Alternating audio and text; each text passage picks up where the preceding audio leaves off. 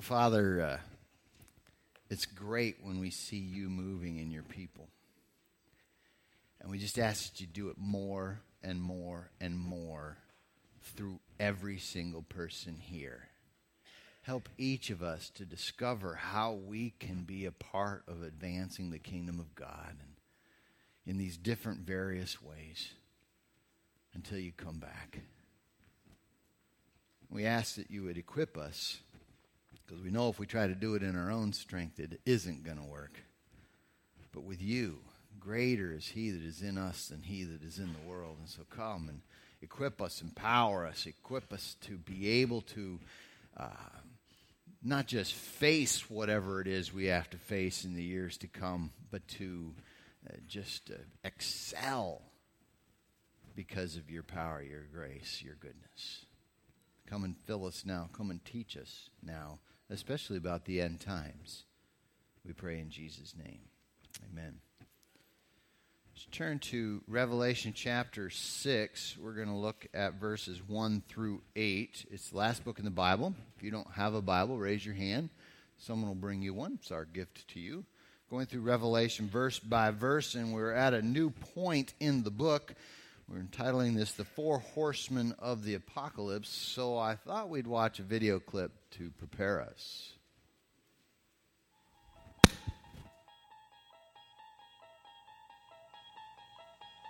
You unlock this door with the key of imagination. Beyond it is another dimension. A dimension of sound. A dimension of sight. A dimension of mind. You're moving into a land of both shadow and substance, of things and ideas. You've just crossed over into the Twilight Zone.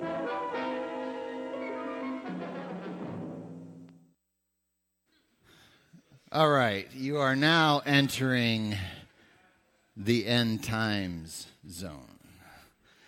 This book seems a little difficult at times for many people. It's strange, the imagery and so forth that we see in it. So I thought we'd start out with that. But I do think that it's not as difficult as people make it out to be. Although we are now entering into the end time zone in chapter 6. Chapter 6 through chapter 18, we see a series, actually 3 groups of sevens, where we have 7 seals, 7 trumpets, 7 bowls, all depicting the same spiritual war, but from a fresh vantage point. Later cycles concentrate more and more on the more intense phases of conflict and then on the second coming itself. There are also several interludes, and so how do we understand these things? I think as we go through the book, it will make more sense. Our passage here, though, if you remember, chapter 1, a vision of Jesus, then chapter 2 and 3, 7 letters to 7 contemporary churches of the first century. Chapter 4 and 5, a vision from heaven of God and of Jesus. And now we're entering into the last days. Let's go ahead and read our passage, chapter 6, verses 1 through 8.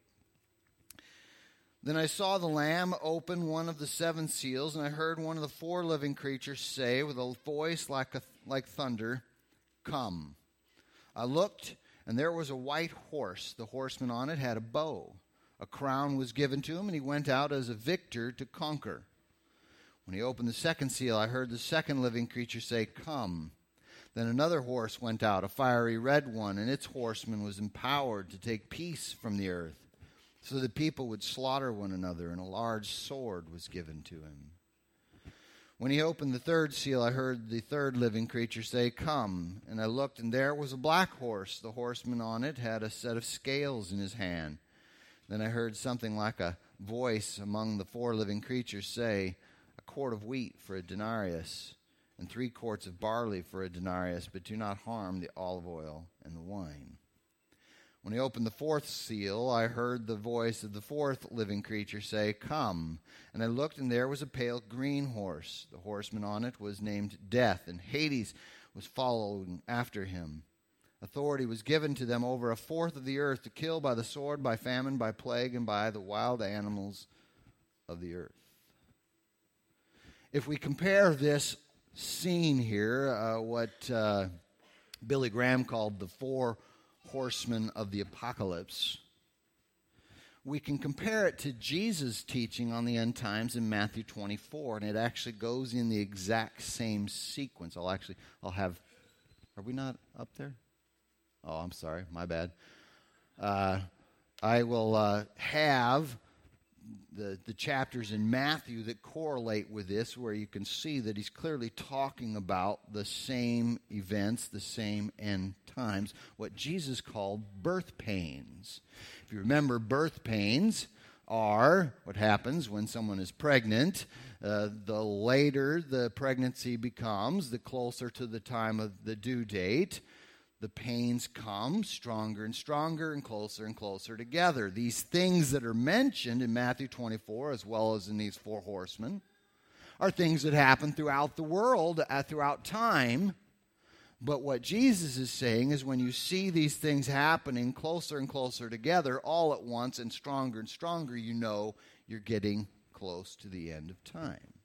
And so we see the similarities. And what we see in our passage is it's going to get bad. You know what? This is way too negative. Let's just forget this. And I'd just rather tell you a story, okay? Let's forget the end time stuff here. I got this modern way of showing, illustrations. And I just thought we'd, instead of the end times, let's just have a happy family. And these are the 3 horsemen of the good times, okay? It's not 4 because I didn't have 4 horses, but 3 horses. Isn't that, whoops, oh. See? Or should we just go by the Bible? Yeah, you're probably right. Let's just go by the Bible here. Okay, we'll go back. It's going to get bad. People don't like to hear that. They want to hear happy stories. Everything's nice. You do this, and you're going to, die in your sleep, and everything's going to be good, right? No, listen here. Things are going to get bad. It will not be easy for God's people. But remaining faithful to God will not only see us through, it will be the most exciting time to be alive if you are prepared. So that's why we're going through the book, to be prepared for whatever might take place if it's coming soon, or for whatever difficulties you face in your life here and now. So let's walk through it. Verses 1 and 2, we see the first horse, the white horse, which represents false religion. Some people see this and they think that the white horse represents Jesus, because in chapter 19 you have Jesus coming on a white horse. But there are similarities but great differences as well. So this horse, just like the other 3 horses, clearly represent bad, not good. The white horse of Jesus comes in chapter 19. So we want to look at this white horse, which represents false religion, just as Matthew 24, 4 and 5 teaches. But before we look at that, it's important for us to see at the very beginning, Jesus is in control. Did you notice how it says? It just says, then I saw the Lamb open one of the 7 seals, and I heard one of the 4 living creatures say with a voice like thunder, come. Jesus is the one opening the seals, allowing these things to take place. God is in complete control. You see, there are 2 opposite reactions to the book of Revelation. One is, it's too complicated, so I'm just going to ignore it. It's a very popular view today. I'm just going to ignore it. It's a whole book in the Bible, in the New Testament. In fact, it's the last book. You'd think it's probably important. So that option is not good. But the opposite reaction to that is one of fear. We see these horrible things taking place. We go, oh no, what am I going to do? And we live in fear. Listen, God is in control. That's the point at the beginning here for us to see. It's the point why we had in chapter 4 and 5 that great vision of God on the throne. God is in control. Fear and anxiety, really that is the sin of unbelief. So cry out to God and say, you know what? It's going to be tough, but life is tough. But God will see us through. These are going to be the most exciting times because Jesus is in control. Now back to the horse here, okay? This first horse, the white horse. Verse 2, I looked, and there was a white horse. The horseman on it had a bow. A crown was given to him, and he went out as a victor to conquer. I'm suggesting that the white horse represents false religion, and Satan loves religion. You're saying, what? Yes, Satan loves religion. 2 Corinthians chapter 11, 13 through 15 specifically teaches that the devil himself dresses like an angel of light. He doesn't care if you're an atheist or really religious, just so long as you don't know Jesus. Satan wants you to get caught up in religious stuff. Ray Stedman, in his book On the End, he says, the Apostle John wrote at the close of the first century, even many antichrists have come. They went out from us, but they did not really belong to us. Now he's speaking from 1 John chapter 2. The term antichrist does not indicate someone who is openly against Christ, such as an atheist or a pagan. Rather, it is a person who subtly undermines true Christianity by substituting a false and deceptive Christianity or religion. An antichrist is a counterfeit Christ, a false Messiah. Christ is the Greek form of the Hebrew word Messiah. And so, we need to recognize this, that false religion is what Satan wants. And the ultimate person this would represent would be the Antichrist. Now, this religion could be a religion without rules, which is very popular today. You know, I want the religious feeling, but I don't like all those rules in the Bible. I have some very good friends in Colorado who absolutely love Jesus. And they have served and loved Jesus for years and years and years. But they bought into this wave of thinking within Christianity that said doctrine doesn't matter. And so they say, you know, people emphasize doctrine, and that's just all head stuff. And I just want the heart and the feeling. And they really did love Jesus, but they taught their kids that idea. Both of their sons embraced Wicca. Because Wicca is a religion that has the feelings but doesn't have the rules. And that's the tragedy of going by heart without any head. We need the truth as well as the love. And a religion without rules is a false religion. The Bible has a way. God has a plan for us, that He cares about us. He really has our best interest in mind. And so we follow Him. But the opposite of that is also true, a religion of rules.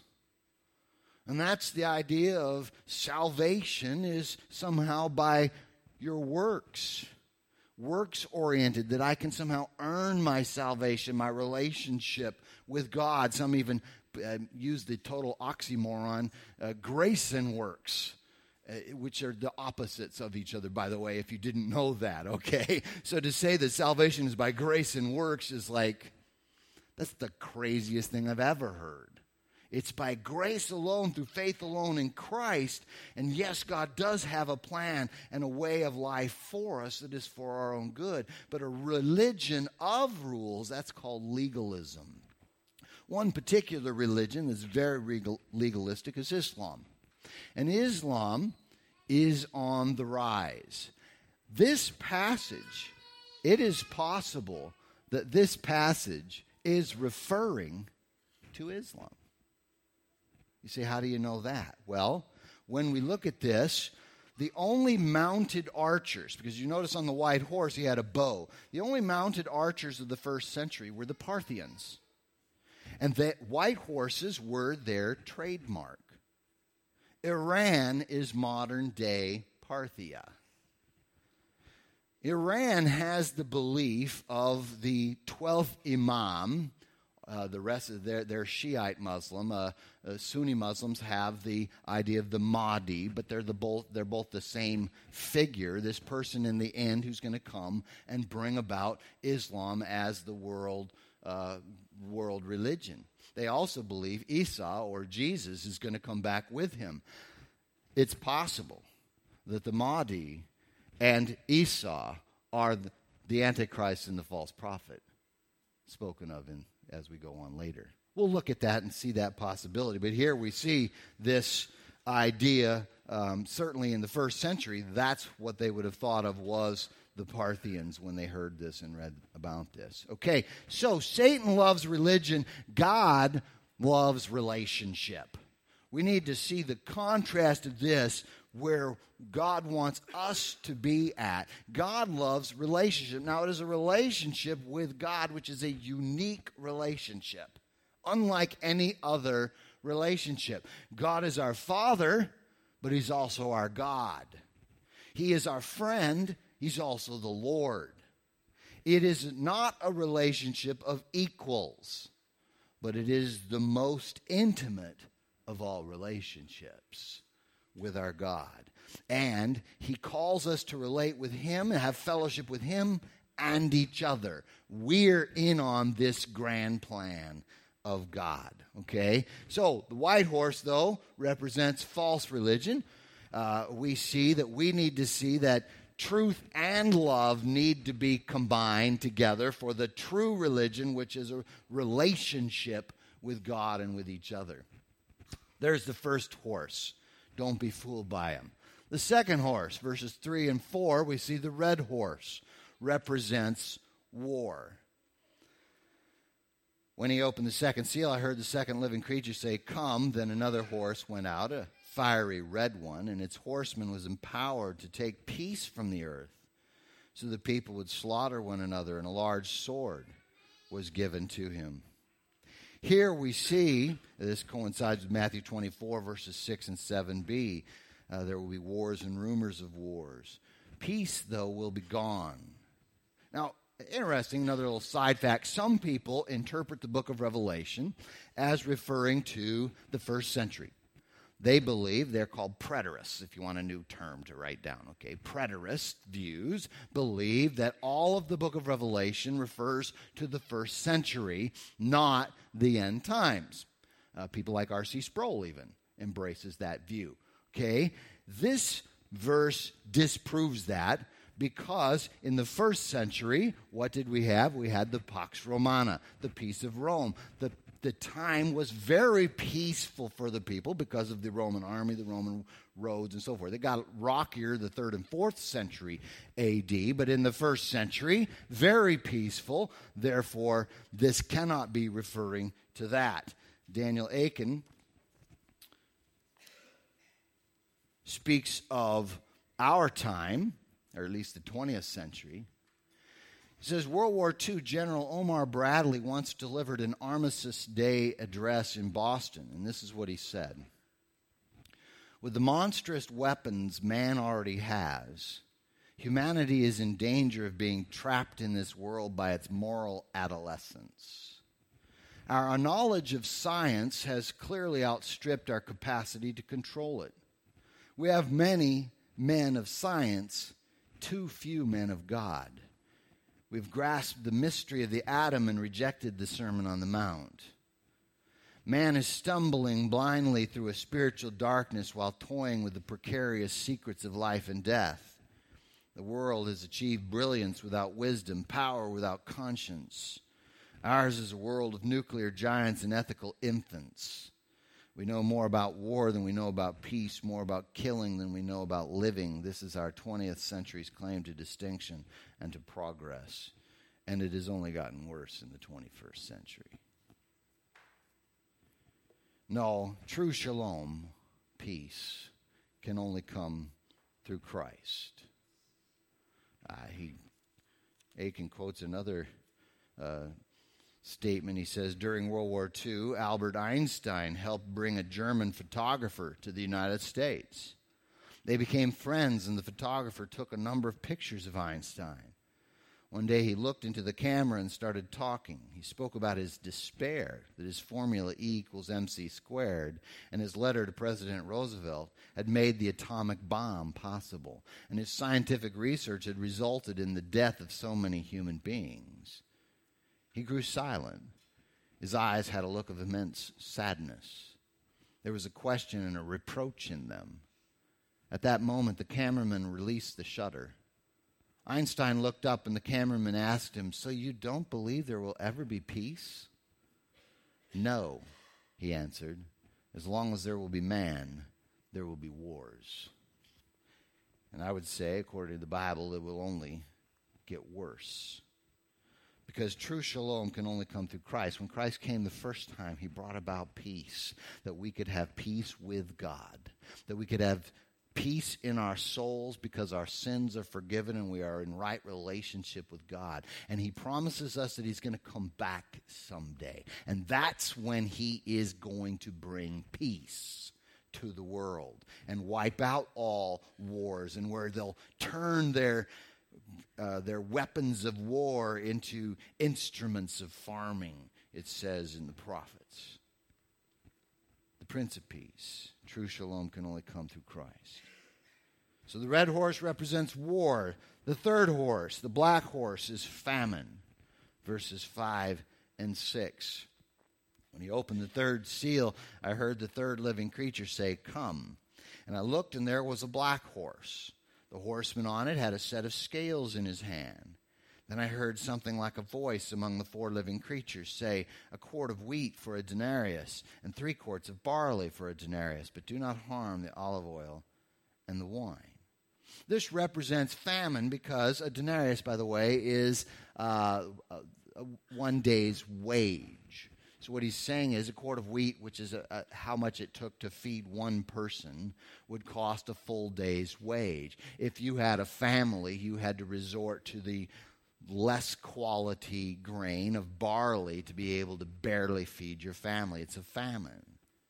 He says, "But do not harm the olive oil and the wine." Now, that's kind of interesting. Some scholars thought that referred to it's not going to be that bad of a famine.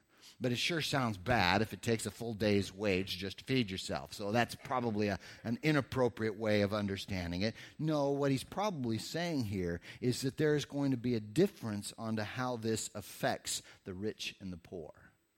Poverty's effect on the rich and the poor will be different. The rich, because let me read another commentary on this. Paige Patterson speaks of this. He says, some commentators also believe that vineyards and olive orchards tended to belong to wealthier people, while the wheat and barley fields would be more common throughout the land. Accordingly, the passage suggests that the lifestyles of the wealthier inhabitants of the earth are less affected by the early judgments of the tribulation. They'll all eventually feel the pain. But poverty's effect on the rich and the poor take place. Now, let me say something about this, because the Bible teaches us we're supposed to take care of everyone, right? Some people have suggested that the way to do that is a redistribution of wealth. Take from the rich, give to the poor. I would suggest, and I'm not the best economic person at all, but I would suggest that that's kind of silly. To take from those who know how to use money and give it to those who don't know how to use money so that nobody has any money. That's the way it seems to me. But the opposite is also going to wreak havoc, because everybody's sinful and selfish and greedy. There really is no solution except Jesus. When we try to see politics or education or this or that, the thing that really works is Jesus. And so, because of greed, corruption, and so forth. So how can Christians be prepared for a financial collapse, for a coming economic famine or whatever. I would say be wise financially. As Christians, we should be wise financially. We have some excellent examples of Abraham, Solomon, and others. We see the Bible teaches us some ways to be wise financially. Be generous. You thought, wait a minute. If there's this poverty coming and this famine and stuff, I should be hoarding everything, right? No. The Bible specifically clearly teaches in Proverbs, be generous. This is being wise financially. Second, work hard. Did you know that laziness is a sin? It is, even for millennials.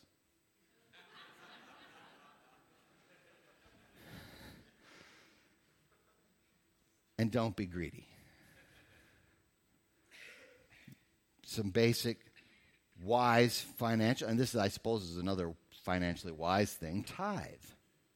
The Bible teaches us to give 10% to the local church. If you're interested, if you want to see how the Bible teaches this, I have a paper on the organ back there that you can look at that shows how tithing is a New Testament principle. We give 10% to the local church. Above and beyond that, we give our offerings and our giving to other good and needy things like Compassion International and other things like that. But this is important for us because Malachi actually gives us a promise. I want you to turn to Malachi chapter 3, verses 8 through 12. Because if tough times come and you decide, hey, I better, that's the first thing that's going to go is the giving thing, we need to recognize that sounds very worldly, but the world is wrong. Okay? This is the way God thinks, and God's economy is far better. Look what it says in Malachi 3, verse 8. Will a man rob God? Yes, you are robbing me. You ask, how do we rob you? By not making the payment of the tenth and the contributions. That's the tithe and offerings. You are suffering under a curse, yet you, the whole nation, are still robbing me. Bring the full tenth into the storehouse so that there may be food in my house. Test me in this way, says the Lord of hosts. See if I will not open the floodgates of heaven and pour out a blessing for you without measure. I will rebuke the devourer for you, so that it will not ruin the produce of your land, and your vine and your field will not fail to produce fruit, says the Lord of hosts. And all the nations will consider you fortunate, for you will be a delightful land, says the Lord of hosts. This is the one place where he actually tells us to test him. We're not supposed to test God in any other way except this one here. He allows us and even calls us to test him in this way. And so it's a matter of faith, isn't it? I'm supposed to give. And then God promises to take care of me. That's what he says. Don't rob God. And then trusting God in community. Together. Acts chapter 4, 32 through 37, beginning of Acts chapter 2 as well, gives this principle of living in community. Some people think it's communism, and it's not, okay? That's not at all what we're seeing in this passage. But what we are seeing is that the people took care of each other. They were knit together in a strong community. The church. So many people today in our individualistic mindset say, I can just be me and Jesus. But the Bible says, no, we're to be together, committed to a local church. And so we see this trusting in God and community, this tremendous community in Acts chapter 4, brings us to Acts chapter 5. You ever read Acts chapter 5? That's when Ananias and Sapphira got killed for lying. Remember that passage? You're thinking, why would they get killed for lying? That just seems over the top, okay? Well, I think there's a reason. This was a critical time of establishing the bond of community with integrity, openness, and honesty as essential components to that community. Ananias and Sapphira, they were giving, but they were lying about it. They were threatening the community. They committed a breach in that community, and God sent a lesson to show the importance of community. That we need to be together, open, honest together, people of integrity like this. Now, I do also believe Ananias and Sapphira went to heaven. It seems they were true believers. God just needed to make a lesson there, okay? And we're going to get to heaven, and we're going to talk to him. And then we're going to, yeah, that was me. Jeepers, that was dumb. You know, that's okay. So, but the point is that at that time was so critical because it was that community was threatened. Trust in God in community. And then finally, the green horse. Some translations call it the pale horse. The Greek is green. I'm not sure why they don't just say the green horse. But at any rate, maybe just because you've never seen a green horse. I didn't have a green horse. I just had a brown, a gray, and a brown. Okay. Anyway, okay, the green horse is death. Verse 7. When he opened the fourth seal, I heard the voice of the fourth living creature say, "Come."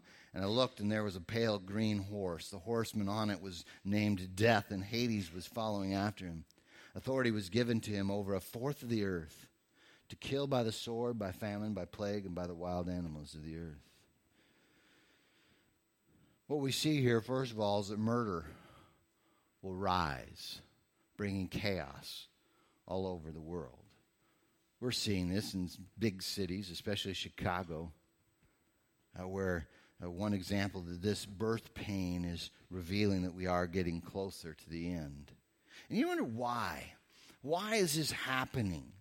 A better question is, why are we not as bad as we could be? I mean, most people don't think about that. But if, according to the Bible, in 1 John chapter 5, the whole world is under the sway of the evil one. According to Ephesians chapter 2, 1 through 3, we are all, before we come to Christ, spiritually dead under the slavery of sin and Satan and under the wrath of God. That sounds pretty bleak. You'd think that the world would be worse than it is, not better. So why? I believe that 2 Thessalonians chapter 2, verses 6 and 7 give us an indication of this. This is the passage speaking of the Antichrist at that time, what he calls the man of lawlessness in 2 Thessalonians chapter 2. And it says that there's something holding back the Antichrist until he is removed. Now, some people think that that's referring to the Holy Spirit and that the Holy Spirit is going to be removed from the earth. That is silly. I'm sorry. Okay, because in chapter 7, and I can't wait till we get there, we're going to see a huge revival takes place in the end of time. You can't have people getting saved and revival without the Holy Spirit. I'm sorry.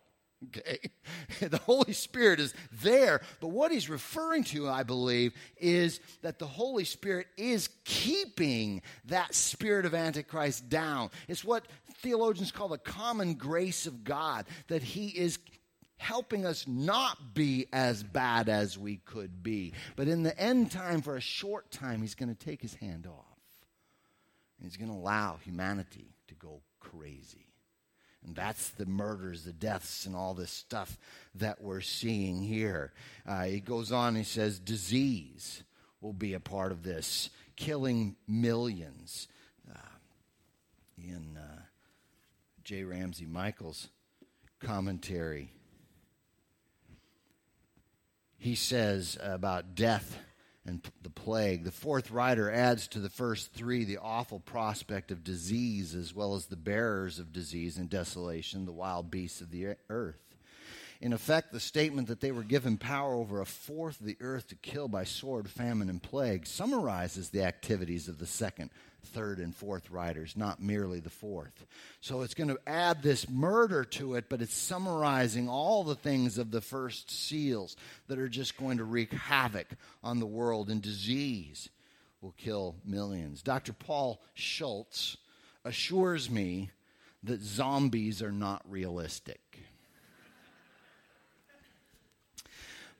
But plagues, like in the movie Contagion, are realistic because we're so interconnected as a world community. It's amazing that they're not more prevalent, these plagues and so forth.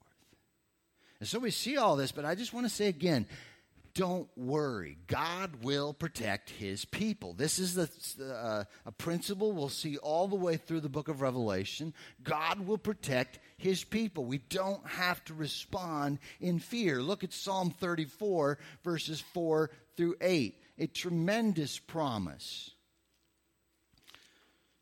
Psalm 34, verse 4. David is singing this song. I sought the Lord, and he answered me and delivered me from all my fears. Those who look to him are radiant with joy. Their faces will never be ashamed. This poor man cried, and the Lord heard him and saved him from all his troubles. The angel of the Lord encamps around those who fear him and rescues them. Taste and see that the Lord is good. How happy is the man who takes refuge in him. As we take refuge in him, not only are we protected, but we can taste and see that the Lord is good. Glimpses of his glory, tastes of his goodness are available to us to sustain us in no matter what we might have to face in this world. God will protect his people. Tough times are coming. God will judge this world. We're seeing some of this, the permissive will of God, where he allows things to happen. Later, when we get to the bowls, we'll see the active will of God bringing about his judgment.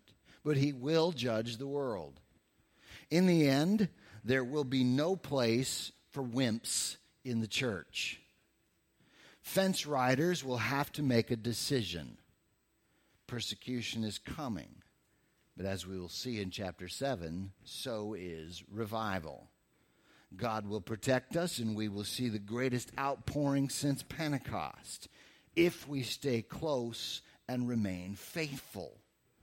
Together, it will be the most exciting time forever. Now, I want to make a prediction. This is not a prophecy, okay? Just my thoughts that it could be this way, and I could be wrong, all right? I think the millennials are going to bring in this revival. And you're saying, no way. You make fun of them, Larry. I think that's precisely why God will use the millennials, because he'll have to get all the credit and glory. Okay? So, millennials, listen. He's going to use you. This is going to be an awesome time if you're open to this. He can use you for his glory, and I get to be a part of it. So let's thank the Lord, praise the Lord, but be prepared for whatever might happen. Pray for the millennials. Let's pray.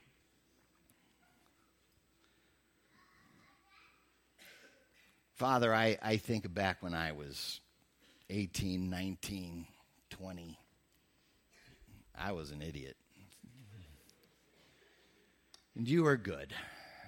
You are amazing. How you can take such raw material and turn it into such good, to do such incredible things, Lord. We seek you and ask for our young people. That the people in this church, the young ones, that they would be filled with the Holy Spirit. And that the older ones would pour into them love, knowledge, help, encouragement. And that together you would bring this great revival.